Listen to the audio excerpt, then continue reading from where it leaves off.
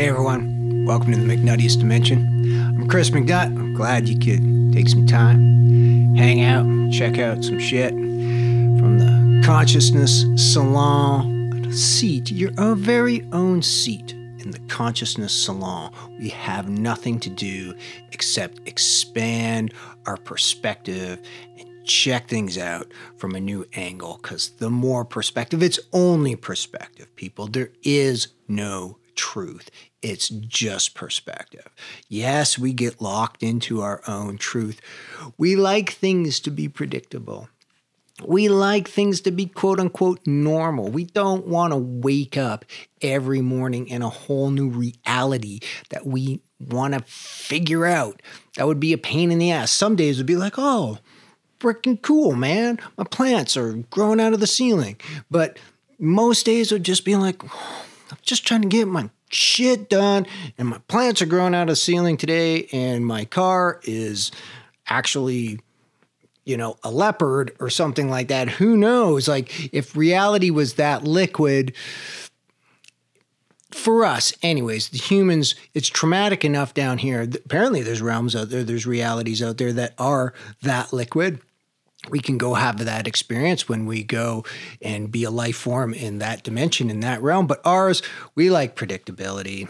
We like some stability. So that's cool. But perspective, people, that's what we need. We need to expand the network. Sometimes you've got to just go for a walk in the forest. Go for a walk in the forest. Get out of the city. Go look for some mushrooms. It's fall time, people. The mushrooms of all descriptions are popping up. I don't know where you live, but the woods around my place, man, it is like just downtown Mushroom City.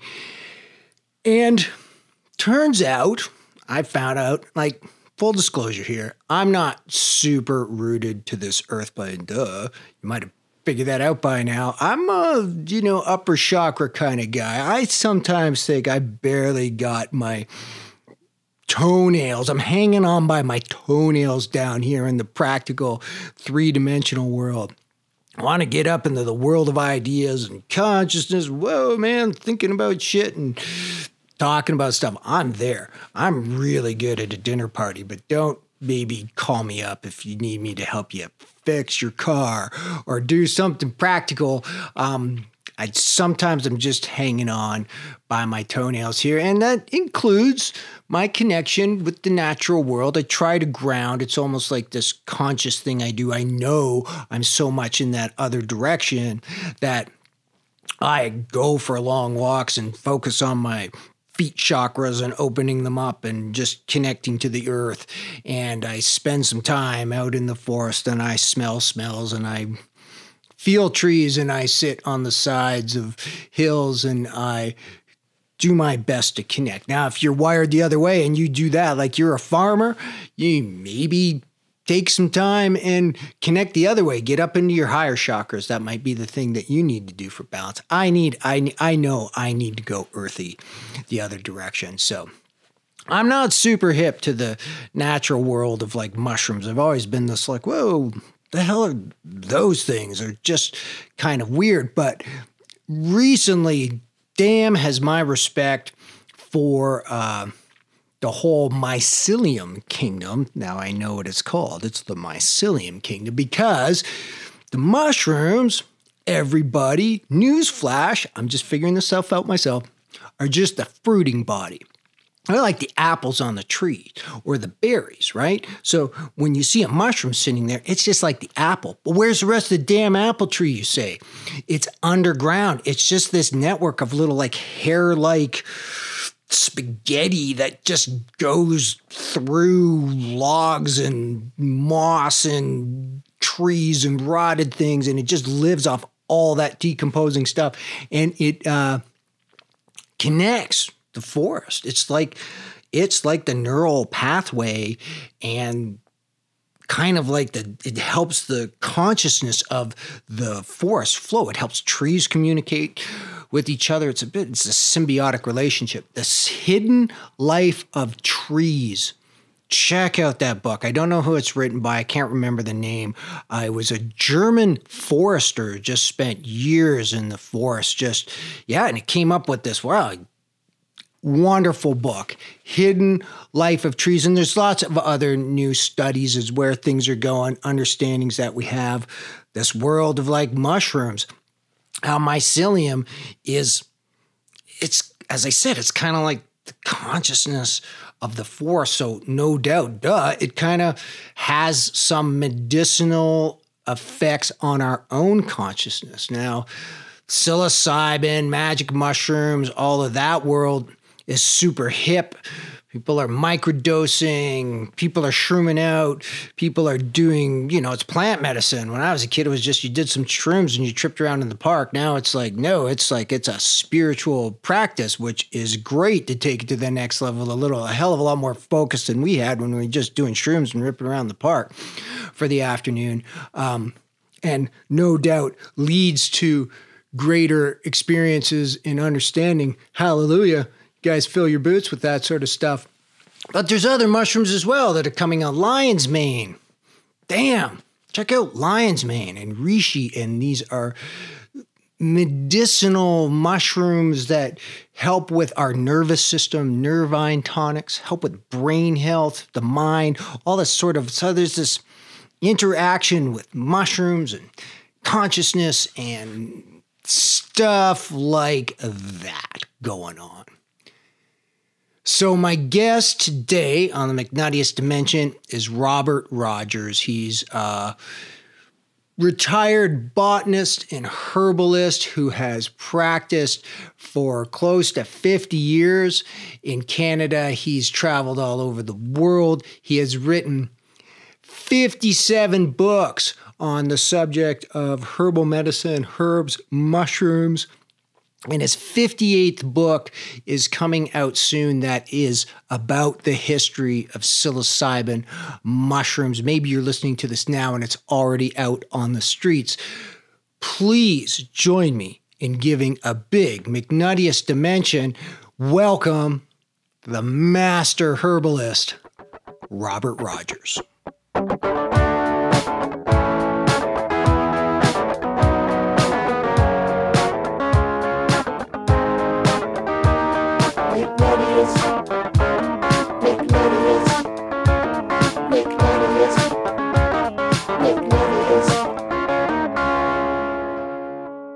Welcome, Robert. Thanks for taking the time to be here today. You're welcome. And how do you self-describe yourself? If I met you at a dinner party, you would say, I am a retired herbal elder of Canada. You say you're retired, but when you were active professionally, what was your professional description of yourself? Yeah, so my profession, I started off early on, around 50 years ago, got a degree in botany from the U of A, and then I went up north and I happened to live between two reserves at the time, and each of them one had a male and one a female Cree medicine person. So I started looking at plants around the area there, which I knew nothing about. And that began my journey of finding out, kind of pursuing my interest in the medicinal aspects of plants. So that's how it started out. And then I went around the world. I spent time in, Alert Bay, British Columbia with Norma Myers way back in the day, then California, then England, then Spain, and then a couple of years in the early 80s in 2 years in Peru. And then in 1984, I set up a clinical practice in Edmonton and did that for nearly 20 years. Retired from that to give myself time to do more research and writing. I've written now 57 books. In fact, my latest one on psilocybin just is going to be released next week. So as somebody you talked about sort of being your first education in the plant world was medicinal. So how do you describe that? Like there's lots of different ways to interact with plants and their energy, and you sort of describe the medicinal properties. So what does that mean to you? Well, maybe I'll tell you a little story from back in that day, and it might help explain it. There was an indigenous healer, Rose Auger, at the Driftpile Reserve near where I was living. And so one day I knocked on her door and I said, Rose, would you teach me about, the indigenous use of plant medicine? And she looks right at me and she says, well, maybe. And so I said, can we start? She said, well, come back tomorrow. So I went back the next day and she said, I want you to go in the woods. I want you to sit with a plant. And then on the next day, I want you to come and tell me what you found out. And I said to myself, oh, well, easy peasy. I'm a botanist, for goodness sake. And so I went in the woods, and the first plant I saw was a wild sarsaparilla, Aralia nudicollis, which I believe is up in your part of the world as well. And I sat with it for a while, didn't pay that much attention really, and went back the next day and told her what I thought. And she looks right at me and she goes, no. So I left. And so I went back the next day and I went to the plant and I sat with it and I paid a little more attention. I noted how the rhizome grew, what it smelled like, what it tasted like, how the stalk went up and divided into three. And then there were 3 to 5 leaves on each of those divides, and told her all that scientific head stuff, that technocratic kind of approach. And I went back the next day and told her, and she says, no. So then I went home and I was kind of pissed, and I was kind of, like, well, I don't need her. I don't need to do this, whatever. And but I did. I went out a third day. And so I'm sitting there with the plant. It's about, 6 feet away from me. And, it was kind of like a nice warm early fall day, and the leaves had just turned yellow on it. And so I smoked a little bit of a joint, had a little nap. And then as I'm just kind of sitting back up, this snowshoe hare is over in the corner of my eye. And it looks at me, and I'm looking at it, and I'm not moving. And it slowly lops along, comes right up to the plant, nibbles on the leaf, looks right at me, and then lops off into the woods. I thought, So I'd had nothing. So the next morning I went back to Rose and I said, well, Rose, I don't know, but I think it has something to do with rabbits. And she goes, her eyes got big and her smile on her face. And she goes, okay, I'll teach you. And much later, I learned that the Cree name translates into rabbit root. And so that's how it started. So it was, coming out of botany, and then there's this understanding that these plants are maybe like beings that are interacting with us on multiple layers? Absolutely. Yeah, of course. Yeah. So then outside of the medicinal qualities of a plant, what's your take on, say, general plant energy and sort of their consciousness? What are they here to do? What's their life journey outside of the interaction with us humans? Yeah, it's a great question. Well, I think there would be, it's well known, there would be no plants on the earth if it was not for the early stages of the algae that, little cyanobacterium floating in the ocean who wanted to somehow get onto land that was, cooling volcanic land. And without that, without the symbiosis of those algae who can produce energy from solar energy, combining with fungi to form lichens that came onto the solid part of the earth and then started to degrade that rock into soil that allowed plants to start to evolve. And that's kind of all where it started, several, billion years ago. So plants have a mission somehow. They are doing this interaction with the upper layer of I don't know what you call it, the Earth's crust that was once lava, and then they helped kind of turn it into soil? Well, they certainly, they've evolved just like we have evolved as humanoids. I mean, there was a evolutionary over hundreds of millions of years in evolution, and the fungi are much more related to us than plants. Fungi can't produce their own food, so they needed that communication and that connection. The fungi provided the shelter to prevent the algae from drying out on soil and on the rocks, and the algae provided the lichens the food, and that has been going on forever. In fact, there is a huge mycelial mat of fungi all over the world underground that have a connection with plants. And it's not so much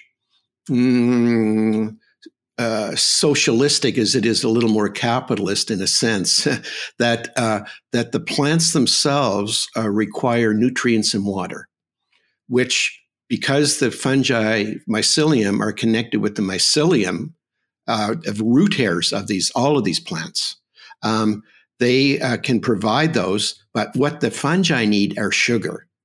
And so there is this give and take. The plants provide sugar, the fungi provide nutrients and water, and that kind of goes on. And that particular relationship of communication, in fact, it's so intense that, for example, in a group of trees, let us say there's a group of trees and one of the trees is ailing. The mother tree in the area, which is so important, why we should be discouraging the present forestry system that we have, the mother tree, the largest one in the area, sends a message of communication to the mycelium to feed extra nutrients to the ailing tree to help it recover. So it is a communication that we can't tune into on an auditory level, not even visually, really. Well, a little bit visually, but it's at a frequency we don't understand, but it's going on. Now, just to back up a little bit, you mentioned plants, and you also mentioned mycelium. So, from your botanist perspective, these are separate life forms, so to speak. You wouldn't say the mycelium is a plant, and you wouldn't. The mycelium is the living entity of the fruiting bodies of mushrooms that you see above the earth, right? But you're considering it, say, a different species from, say, plants, where you would say all the trees and herbs and grasses and that sort of thing. They're a totally different kingdom. Yeah, they were. In fact, when I started my university degree in '68, there were only two kingdoms on the planet, according to scientists, plants and animals. And then fungi were integrated as its own kingdom in the early '70s, called the Fifth Kingdom. And so, yeah, that's how recent, really, when you think about it, the fungi have been totally ignored, and yet they are the great communicators. So the relationship you have with plants, scientific, you analyze, say, medicinal properties, scientific properties, but would you say you also have an energetic connection with the plant world and the mycelium world, like to be able to feel it as well as understand the energies? Well, a little bit. I wouldn't say I'm an empath, but I have spent enough time, and I encourage my students to spend time with plants to get an understanding that there's a personality and a spiritual property to plants, and they're very individual to each species. And in my books, I do write about that. I actually talk not just about the traditional uses by indigenous people of boreal plants, but also modern science, like what chemicals are in there that make it work the way it works, but also tuning into these more subtle vibrations of personality and spirituality that I think are critically important to get a full feeling for the entities and to appreciate what they have to offer. So on that energetic sense, say, lack of a better term, call it like sort of the consciousness that, the plant world, the mycelium world is operating on. Do you feel, sense, understand a difference there between what mycelium has to offer and what it's doing here in our system of life compared to the plant realm? Well, fungi, the fruiting bodies in the mycelium, that's a different category. And the plants are also. With plants, I've had a long experience. I think my first, what I would call a flower essence, that is taking petals from a flower, putting them in a crystal bowl for 4 hours of uninterrupted sunlight, and then discerning the vibrational benefit that they can confer to animals, including ourselves, humans, is very interesting. And I've been doing that. I have a line, my wife and I have a line called Prairie Diva Flower Essences, which look at some of the boreal and prairie plants. And so that's just to be clear, then when you're making an essence, it's not the same as, say, you're making a plant medicine. You're not making a salve or a tincture or a tea, where that is more trying to access medicinal properties of the plant. The essences are sort of accessing the energetics. Yeah, that's correct. The medicinal plants, whether they're taken as an herbal tea, they're made into an alcohol tincture, and then or pills or whatever, and taken mainly for physical, but a little bit of I would say mental and emotional patterns. But the essences of both flowers and mushrooms are more for the spiritual side of helping correct. In the case of flower essences, bringing light into areas of dark. That is, perhaps old patterns that we had that were useful for us as children that we no longer need, helping reveal to us why we have this particular pattern. Why do we react a particular way when a particular word or person says something, or even the energetics of a person? Sometimes you'll get a feeling like, you know what? There's something about that person really I don't like. I don't know what it is, but it's always about you. And so helping to discern what that's about and help you re-educate yourself about that and how so that you can move on and feel more comfortable. Yeah. So you're saying you take a plant essence as opposed to the medicinal side where it's like you're trying to heal some physical ailment or something like that. You're working again, as you say, with the energetics, and you described almost like talk therapy, or the new world where everyone's exploring trauma and inner children. Well, it does, yeah. So these essences, you're saying they work on those same levels. Yeah, they work really well. They work well with psychology, including Jungian psychology, because sometimes what they act as is catalysts to perhaps remind or remember your dreams. Very often when I would do clinical work, I would say, keep a dream journal while you're taking this flower essence. And then in the next discussion, there might be one key word that opens up a whole envelope of memory. Like Proust's, smelling a cookie, and all of a sudden he writes 7 volumes of the book about memories of his childhood. So they can be very useful, and they really don't do any harm. I mean, basically, they're just petals on water. There's no physical substance there. We're now talking about the energetics of it. Right. And so, like, compared to, say, cannabis or psilocybin or like alcohol, like these, properties that, we have real physical feelings in our body, could, say they're psychoactive and that sort of thing. Is that the type of experience one would feel when kind of using plant essences? Well, you would certainly not get the altered physiological kind of. They don't make you high, so to speak. No, but psychologically, it gives your spirit the opportunity to to look at what your pattern is, how it developed, and perhaps deal with it. For example, let's say you had a pattern that you developed as a young child where you always deferred to your parents and whatever they said you believed and blah, blah, blah. And as you got a little older, you're going, well, really, I don't know. And that pattern that may have developed may lead you down a pathway that isn't really fulfilling you, isn't creating happiness and joy in your life. And so it gives you an opportunity to think, is that me or is that my parents speaking, for example?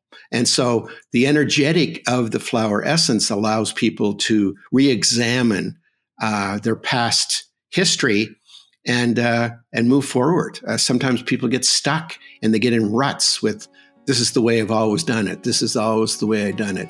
And, that doesn't allow you to move forward.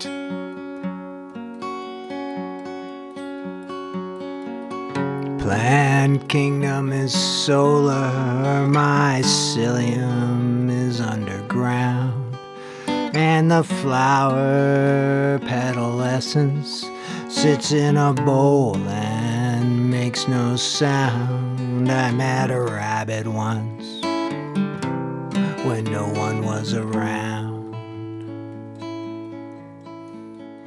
So compared to the medicinal side of things where, herbalists make tinctures and make teas and all this sort of stuff, what is the process for making an essence?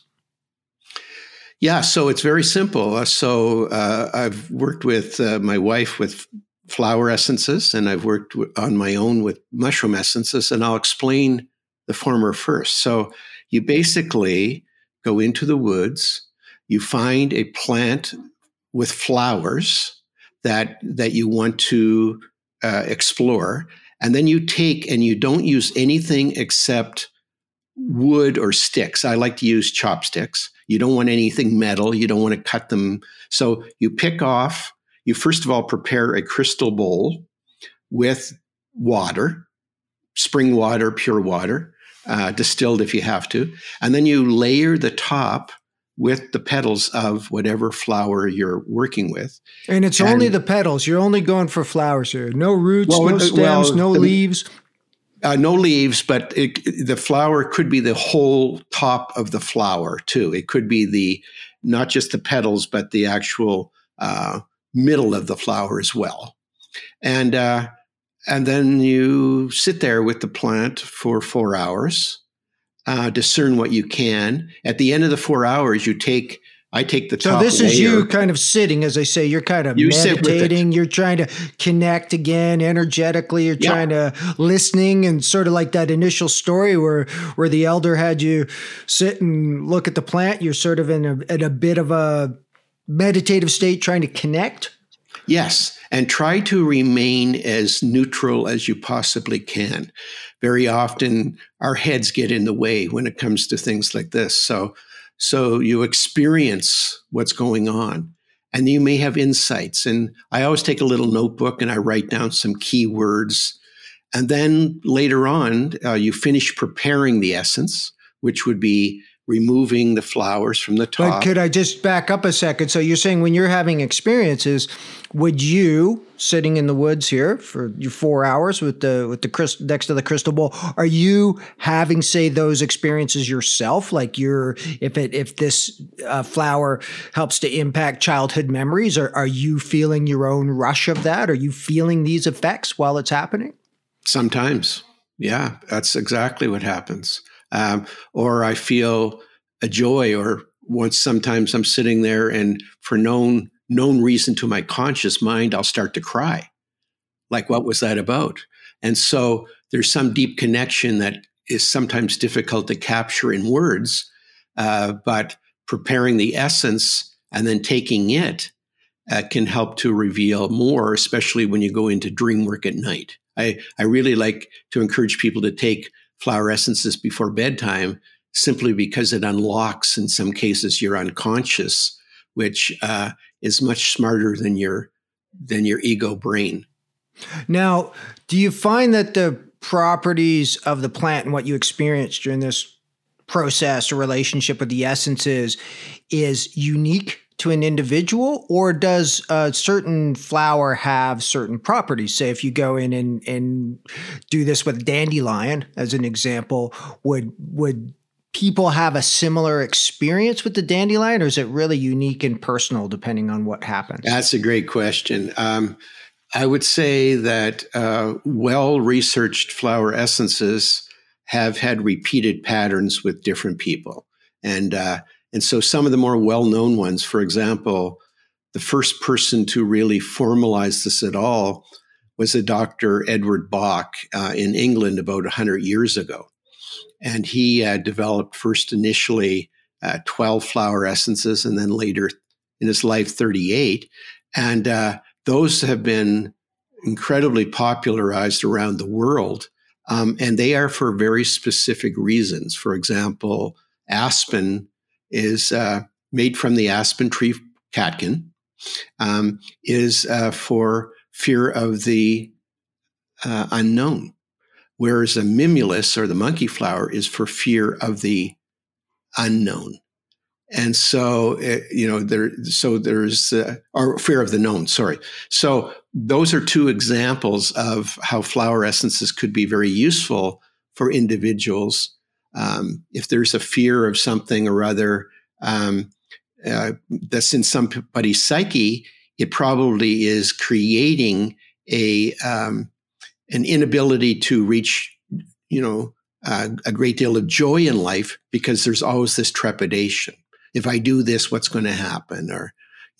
And so those have been very popular. And now around the world, flower essences are produced in just about every continent except Antarctica. And they're...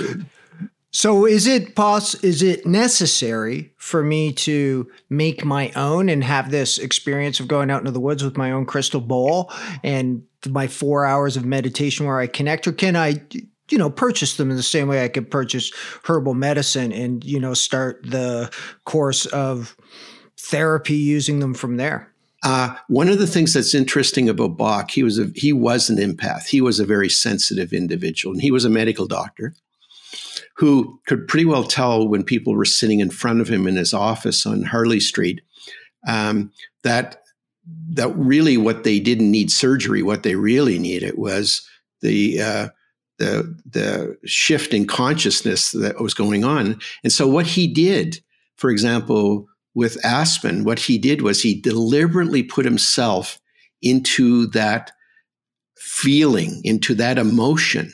And then he went into the woods, into the fields in Wales mainly. And when that plant spoke to him to help him with that feeling that he was creating within himself, then he knew he had the right remedy. And that basically exhausted him. He died not that old and gave us the gift of these flower essences, but that took an immense emotional and physical toll on him to put himself into some of these grief states or other areas of anger, for example, or impatience. And so, that's how he did it. That's not how I did it, but that's how he did it. So now back to the question previously about the difference between plants and sort of mushroom, the mycelium world. Is there a difference there in the essences? Like, is there some primary characteristics where like flower essences activate on certain levels of our psyche and mushrooms are different? Yes, that's a great question. So I had a clinical practice, as I mentioned, for about 20 years. And I started producing... I was at a conference in the early 90s, and there was a fellow from Netherlands came, and he had 7 essences with him, 6 flower, and 1 mushroom. And I thought, well, that's interesting. I've never, that's pretty interesting. So I started to produce a few, and then I started, because I had the advantage of clinical practice, inviting some of my clients who I had a good rapport with to check these out. And so over the next 26 years, I actually started to work with them. And then I wrote up with case studies, these different kinds of things. And finally, in about 5 years ago, North Atlantic published a book called Mushroom Essences, the vibrational healing from kingdom fungi. But basically, the difference is this, that flowers are produced in solar environment, full sun, whereas mushrooms basically are more about the dark. They're around about the underground. They're about the shadow. And they are really essences that help with shadow work, which is what Carl Jung would say is the part of us that we're not aware of. We don't know what we don't know, so to speak. And so very often those are glazed over. And as Jung would remind us, if we don't deal with our shadow, it is the one thing that will devour us. If we're not willing to admit that we're capable of a certain thing, then we probably are, and we're repressing it, and it's creating a dysfunction within our system. That's fascinating. And as you're saying, flowers, and would even generalize plants as well as being more attuned to solar energy. And now we have this other side, the underground, the darkness, and, the modern world of spirituality. It's very much about embracing your shadow and exploring your shadow work. You see that terminology come up again and again. So, are mushrooms in general rather like using it as an essence, or if you just sort of ingest it, is it also working on that dimension within us of more the shadow realm, the unknown stuff? Oh, that's a great question. I would say the analogy would be just like you use plants in their physical form for teas or tinctures, mushrooms, which are the fruiting body, the part that are visual to us on trees or popping out of the ground.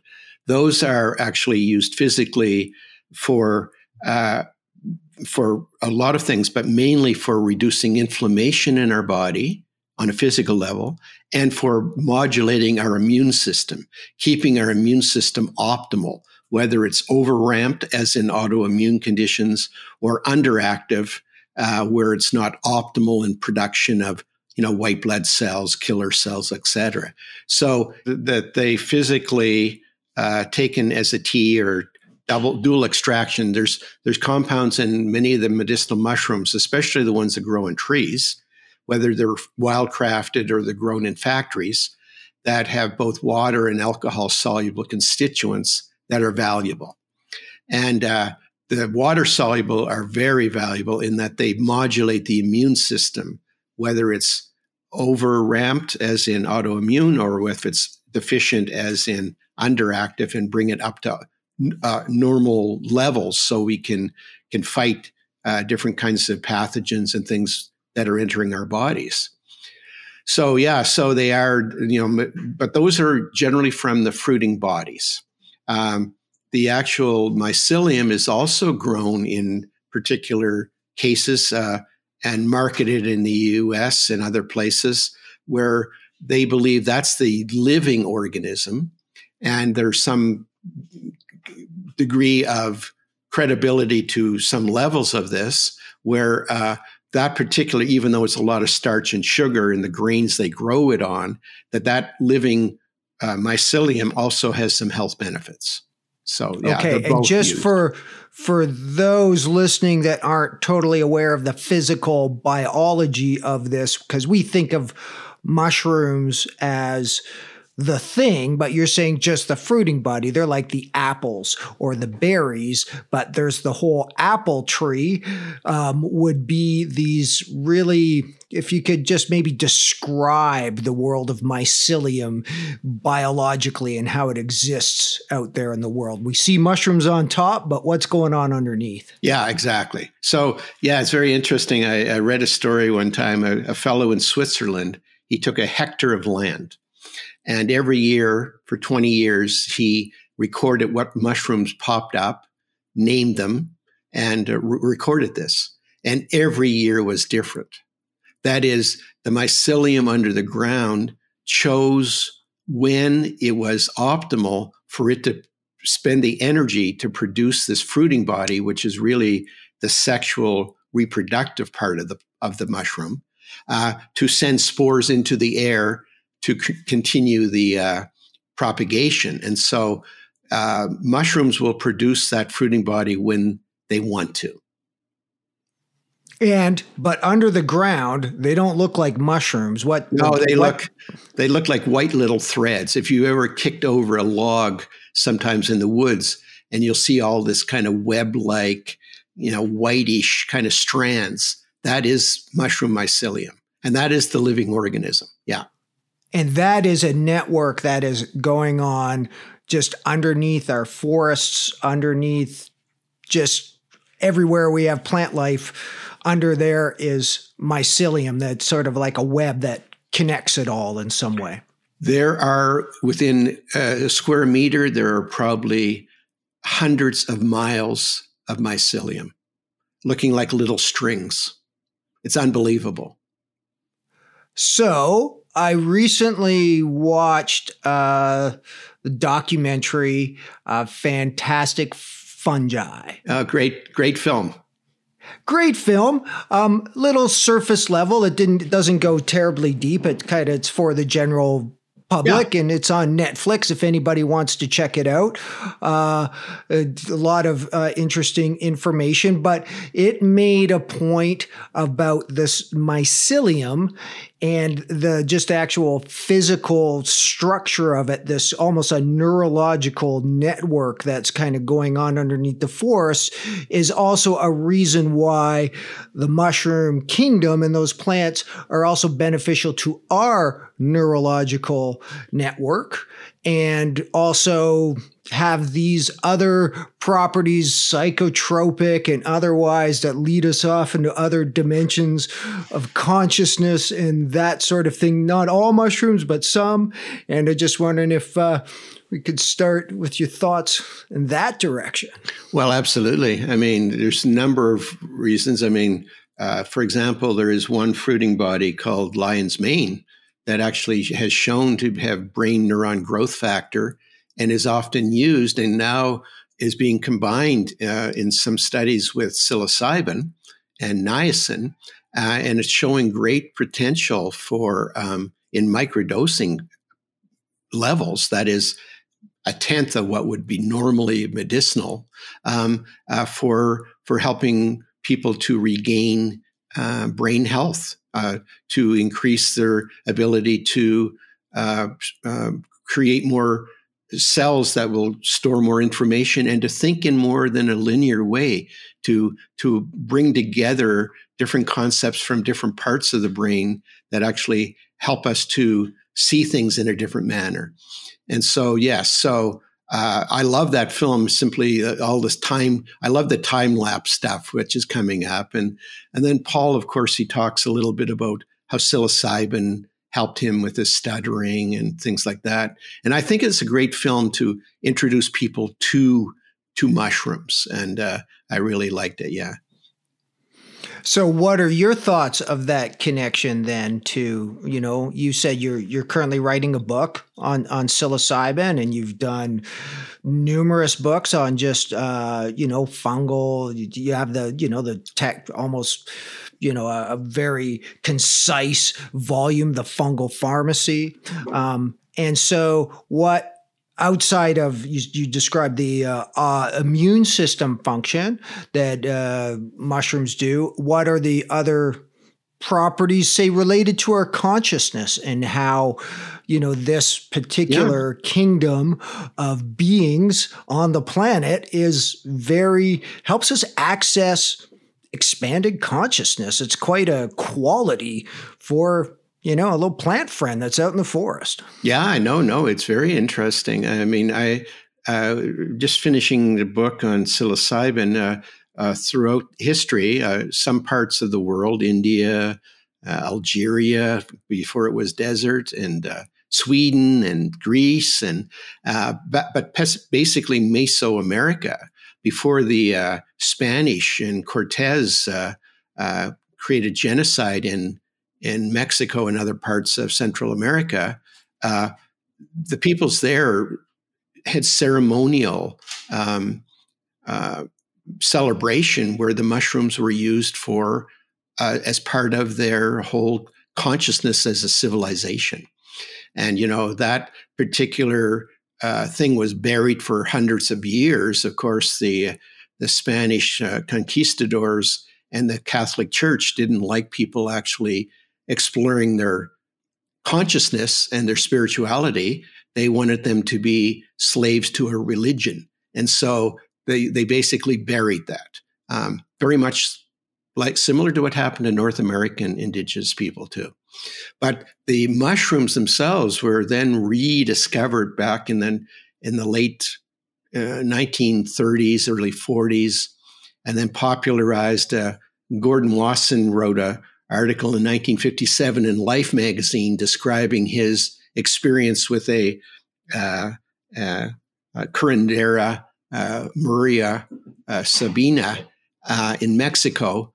And all of a sudden, whoa, the cat was out of the bag there, so to speak. But it's also was out of the bag, but then subsequently stuffed back in the bag over the next 20 years. And it's coming out of the bag again in full force now. But, those forces had to kind of play themselves out a little bit longer and still are.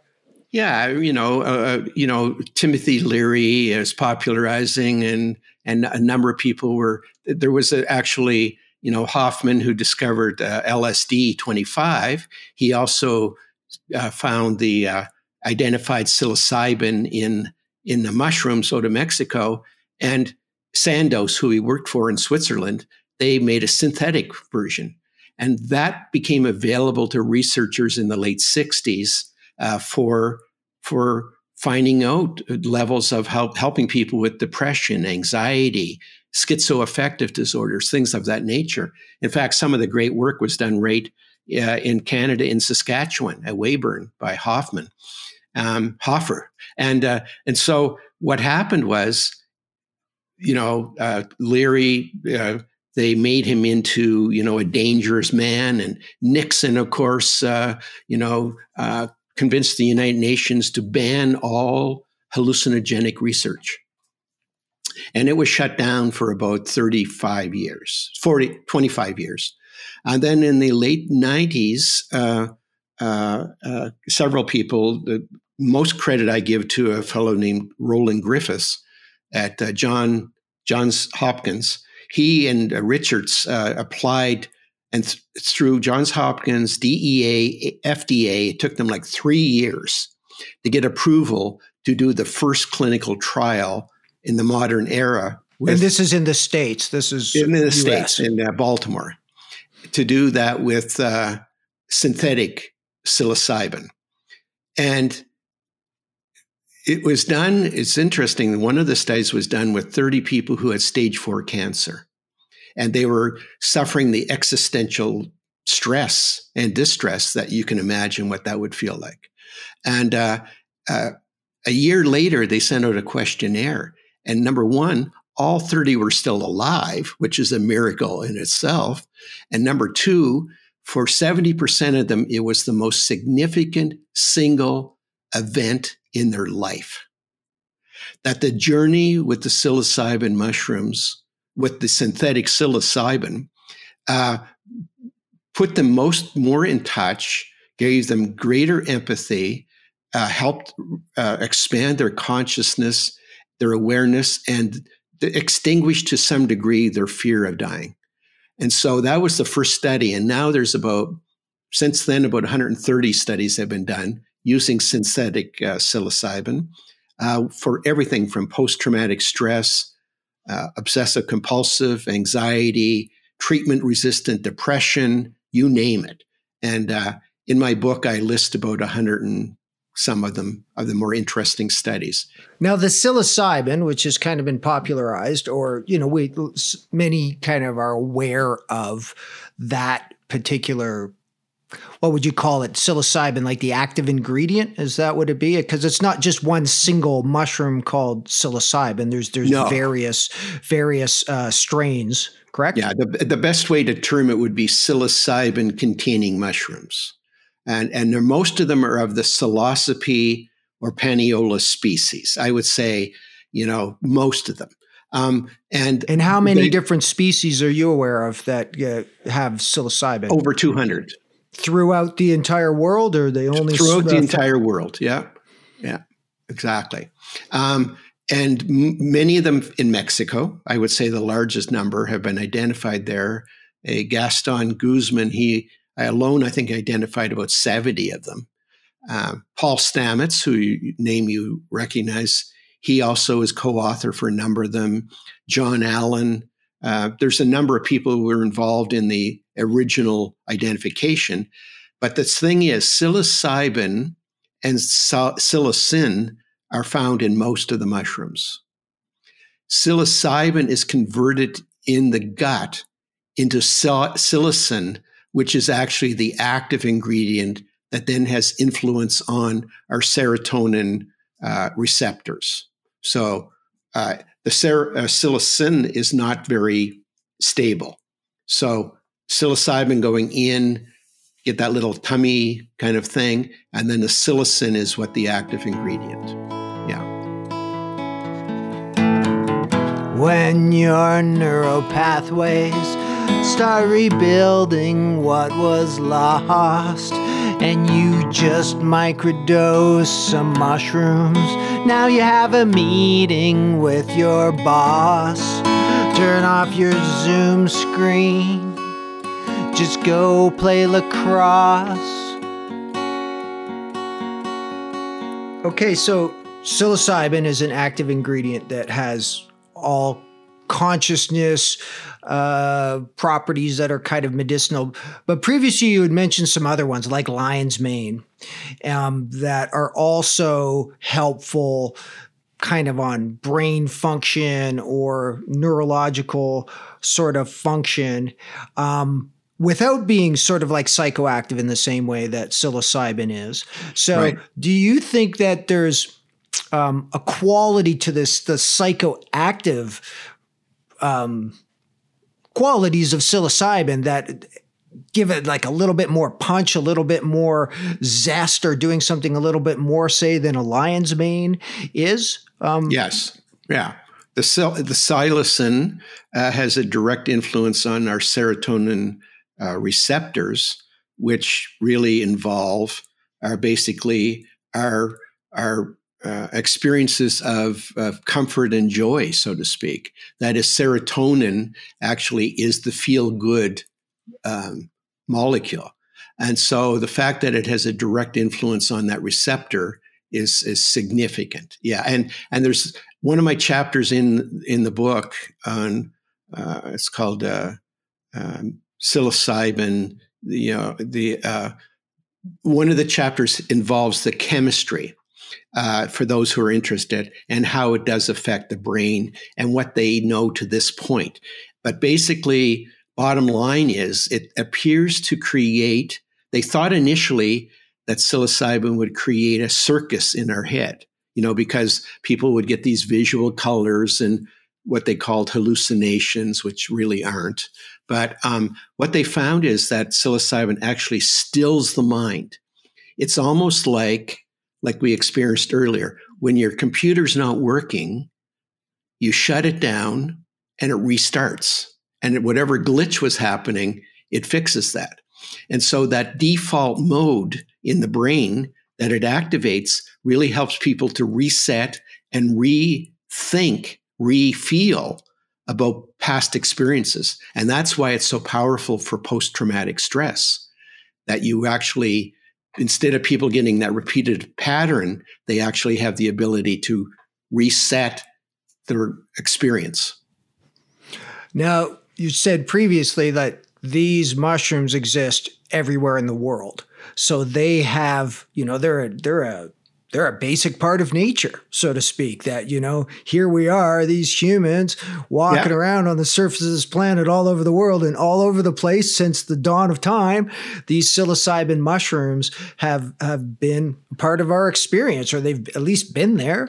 So what do you see as kind of that relationship on Yeah, any sort of like deeper level earth energy, that sort of thing, what it's trying to teach us, where it's trying to direct us as a species, our consciousness?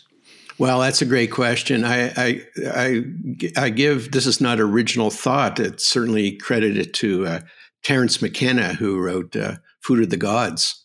He and his brother, Dennis, they popularized the growing of psilocybin after experiences in South America. I believe, as he suggests, that psilocybin is here to save the planet. It's to save humans. And the fact that we're attracted to them and we now grow and spread them around the world as they're becoming more popular and ingest it more and they're spreading like spores of a mushroom, that they're actually here to connect us more with nature and make us understand we are nature. We're all part of nature. And to get rid of this separate autocratic kind of technocratic approach to basically thinking there's only value in the tree if you can cut it down and make money. I mean, that consciousness has got to change. And so I think that's what they're part of. It does seem like many people who have initial experiences. I remember my first experiences sitting in high school health class, where they say, don't do drugs. Drugs are bad. And they showed us these films about Johnny does acid and, that sort of thing, and how it just ended up in a insane asylum or he jumped out a window or something like that. And I remember we would go out on the weekend and do mushrooms and acid and just go, fuck, no, it's not like that at all. You didn't believe them and at it all. almost had this opposite effect on us and myself going like, oh, this system is somehow what's messed up. Like if you guys are sitting there, this big building that you make us go to as kids and this education, and you're telling us this is bad, but I went out and had my own experience and it was like, no, that really expanded something in me. And Saturday morning, I was a different person and it was positive. And my own self made me go, well, you guys are the ones that are fucked, not these plants or these substances. Well, it's why you're sitting where you are today. I mean, I've known you for a few years, and the work you do is helping people connect with their soul-like level with plants or mushrooms or whatever. And you've been doing that work of communication for a long time, and it probably led you to wanting to share that. And so I think as more and more people connect, even if it is on very popularized, like it's millions of young people doing microdosing, because you can imagine young 20-year-olds, like they look at what's going on in the world with climate change and the corruptness of our political systems and just the economic disadvantage they're experiencing. I guess they're anxious and depressed. And so I really believe that the future will show that this mushroom really will make a difference to the planet.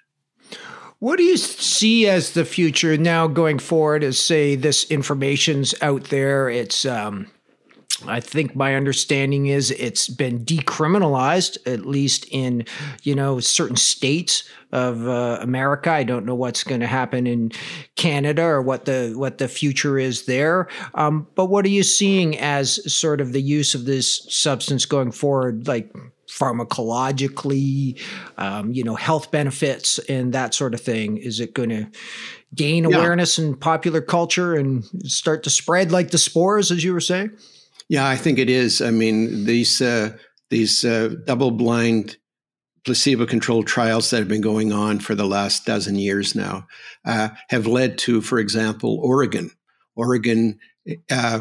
People voted there, and by next year, the legislators have got to figure out a way that makes it legal for people to consume the mushrooms, psilocybin mushrooms, in the presence of a qualified psychologist or health professional. And I think there's some importance there because, as many people have said, the idea of set and setting of when you take psilocybin is important with regards to helping ensure that you get a favorable journey, but you also get a impactful benefit that is long lasting. And so I think that's going to happen. And in fact, California, they just a month ago, the California Psilocybin Initiative, they're going for a plebiscite in 2022 that by early 2023, if it passes, it's going to make legal psilocybin legal for both recreational and medicinal. That is a whole can of worms too. But the reality is it's happening. And in Canada, there are now 30 some people who have been given exemption to grow their own mushrooms to consume for people suffering from existential distress associated with cancer. And more and more of that's going to be happening. In fact, TheraPsil, a company out of Vancouver, they're pushing the government under the Constitution, just like cannabis was 10 years ago, that people have the right to ingest natural substances for their own health and well-being. So I'm hopeful that things are going to move forward, and I wouldn't be surprised. And in fact, I'm involved with a company right now out of Edmonton that are going to start human clinical trials with this particular substance starting in the first quarter of 2022. So, yeah, very hopeful. Now, on the flip side of, we're at this age of, embracing things like, look what's happened with cannabis in the last 10, 20 years, where it kind of went for this fringe substance. Now, cannabis and CBD, it's like the wonder drug. It's good for frickin' everything, whether it's true or not, but there's promotion. It's like, this has got foot pain, you don't like your boss at work. It's like CBD, that's the thing for you. So if we're going perhaps in the same direction with psilocybin, and microdosing is really popular, as you say, there's everything from real scientific clinical tests going on in the medical community. It's also can be really powerful. Like, damn, these things, can really take you to other dimensions, some even say, right? So, and can have a very, very strong psychoactive and physical effect. So are there, in your mind, also any risks? As you had mentioned before, it's good to maybe have these things go down in a clinical environment. If you're going to really use it for therapeutic reasons, to do it with a professional, someone who's experienced in that way. So what do you see sort of that zone there of like, is there any kind of adverse effects that psilocybin could be having on people? Yeah, I do believe. I mean, it's already recorded. They, for example, will not, there's a very quick cortisol rush in our body and immediately after ingesting that prohibits people with hypertension from taking part in clinical trials. So people with high blood pressure, which is quite a number of people in the society, right? So that care must be used with those individuals. Anybody with schizoaffective genetic background, probably not a good idea. Probably shouldn't be used by anybody in under 21, really. I mean, there are a number of reasons for that. Also with epilepsy. And so in my book, I talk about a number of the contraindications for who should probably not be involved in this. Yeah. Okay, it isn't just a go for it, wonder drug, come one, come all sort of thing. No, it's sort of like, and I also think, I remember studying with shaman in Peru back in the early 80s. And, I asked them number one, my first question was how did you know to put these two of millions of plants? How did you know to put these two together to get ayahuasca mixture that actually has this profound effect on people? And they would often say, well, the plants told us. going back to our wisdom of the plants earlier. But the second thing is, why would some people need this and other people not? And they would reply in probably a poor translation, but they would say, well, some people are thicker than others. That is, in order to break open that little level of consciousness, which allows you to see more of what's going on around us, sometimes you need a little bit of a kickstart, and not everybody needs that. So on that level, you're saying that these plants, these mushrooms, are here to help us and take us to this into the future. You know, they're healing us on a consciousness level. And what do you see as kind of like the consciousness healing that needs to take place for us, as well as, you know, physical healing? Yeah. Well, I really believe that we are at a crisis point on the planet. It's a fairly populated place. There's a lot of environmental, ecological destruction going on. There's a lot of things that are, you know, economically, politically, socially, you know, we need some serious readdressing. And I believe that looking at the studies, people who have experienced psilocybin, they have a shift of consciousness towards more empathy and more awareness of their surroundings and want to take care of the planet. And I think that that is our great hope for the future. I remember reading something about the LSD trials of the 50s that were going on in Saskatchewan. And there was a description of, you know, people like having an experience with like seeing a tree for the very first time, you know, like where we get into patterns and habits with how we address the world. And, you know, we get out of our house in the morning when we're on our way to work and we go, oh, there's this tree in my front yard. And we go, it's a tree. Yeah, I know, it's a tree. And you get in our car and we go off to work. But sort of these substances, and like it was LSD in particular, was like people would be like, oh my freaking God, this is a tree. Look, this is the most magical, amazing, wonderful thing I've ever seen, you know, and rightfully so. Like on some level, we should get blown away every time we see a tree because of its beauty, like what an amazing life form it is. But if we do that, we don't get in the car and go to work, so to speak, because we just spend 4 hours on our front lawn looking at leaves if we are in that state of consciousness. So you have any thoughts? Also, yeah. And I would say we also don't get in our truck with our chainsaw and go down into the forest and cut a bunch of trees down that, you know, for making money. And so I think there is a great need for a shift of consciousness. Absolutely. And so you said you've done this research. You got the book coming out soon. When could we expect more from your wide library of titles that you say 57 to date? Will the psilocybin book be number 58?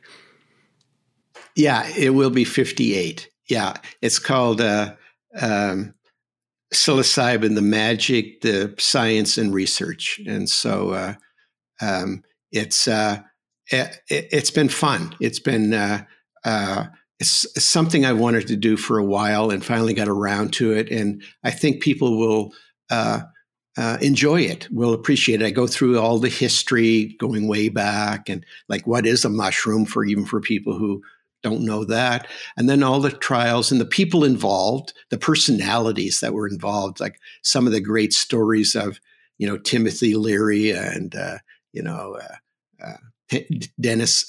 Terence McKenna and et cetera, and John W. Allen. And then look at each of the mushrooms. I look at about the top 50 of what their contents are for people of interest and how they've been used traditionally, and then a little bit about the truffle trade in Netherlands. In the Netherlands, they're not allowed to sell the fruiting body, but through a kind of a quirk of law, they're able to sell the little sclerotia, or the little mycelium that grows underground. And you get about the same dosage as a microdose. And so that's a $1 billion industry in Holland right now. And so those things are happening. And when do you expect this book to be available for the general public? This book should be available on Amazon within the next 2 weeks.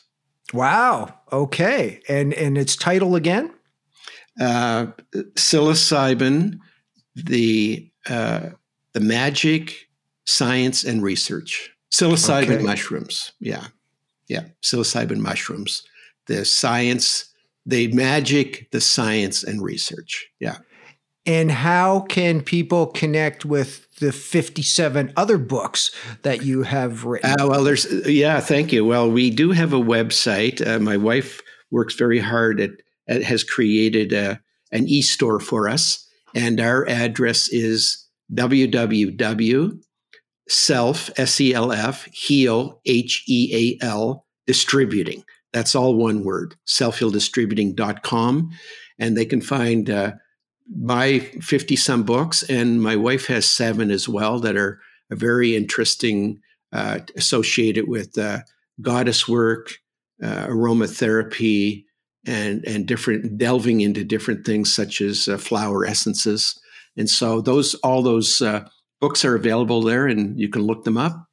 Wonderful, Robert. It's as you say, 58 books. That's a lot. That's a big contribution to our understanding. So, thanks on behalf of my fellow humans for doing that work that you've been doing your whole life, and look forward to the book.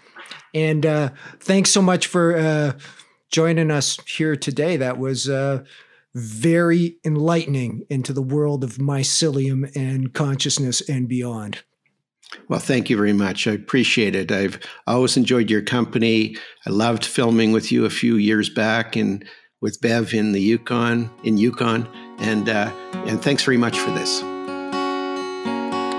When government and big pharma stop telling us the pills we get to take, and lion's mane and reishi mushrooms are in my McDonald's shake, I'll face my darkness, unless of course I need a break.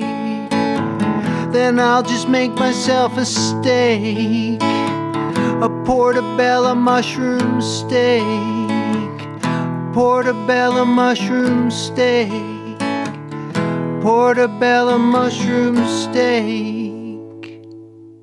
Yeah, man. Whoa, groovy, baby. If you didn't guess it already, my thanks to Jefferson Airplane and their tune White Rabbit for the musical inspiration of the mushroom episode.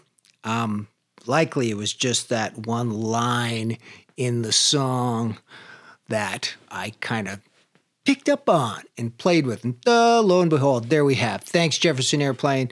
That early stuff you did was super dope. The stuff you did later, like I Built This City on Rock and Roll, oh my God.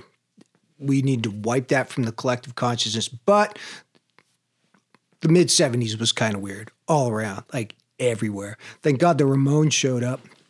Whoa, Sex Pistols. There was like, it was getting out of control. It was like something needs to be done. So thanks to them. And thanks to Robert Rogers, his wisdom, the years of experience he has. Again, check out his new book on psilocybin. All the links are in the info for this episode, where you can get the book. You can go to his website, Amazon, anywhere you like, pick up that book. So grateful to have had Robert on the show. If you'd like to connect, it's always great to hear from you. Let me know what's working, any ideas you have for the show, anything. Hey, is anybody you want me to talk to?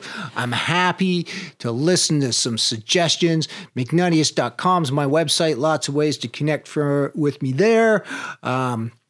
McNuttiest on Facebook, McNuttiest on Instagram, McNuttiest on Twitter, but I never go there because that's just a frickin' hornet's nest, people.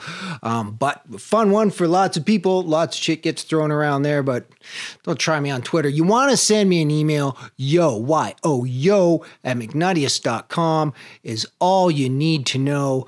Thanks for tuning in, people, and spending some time in the McNuttiest dimension. I'm Chris McNutt, and we'll catch you next time. McNuttiest.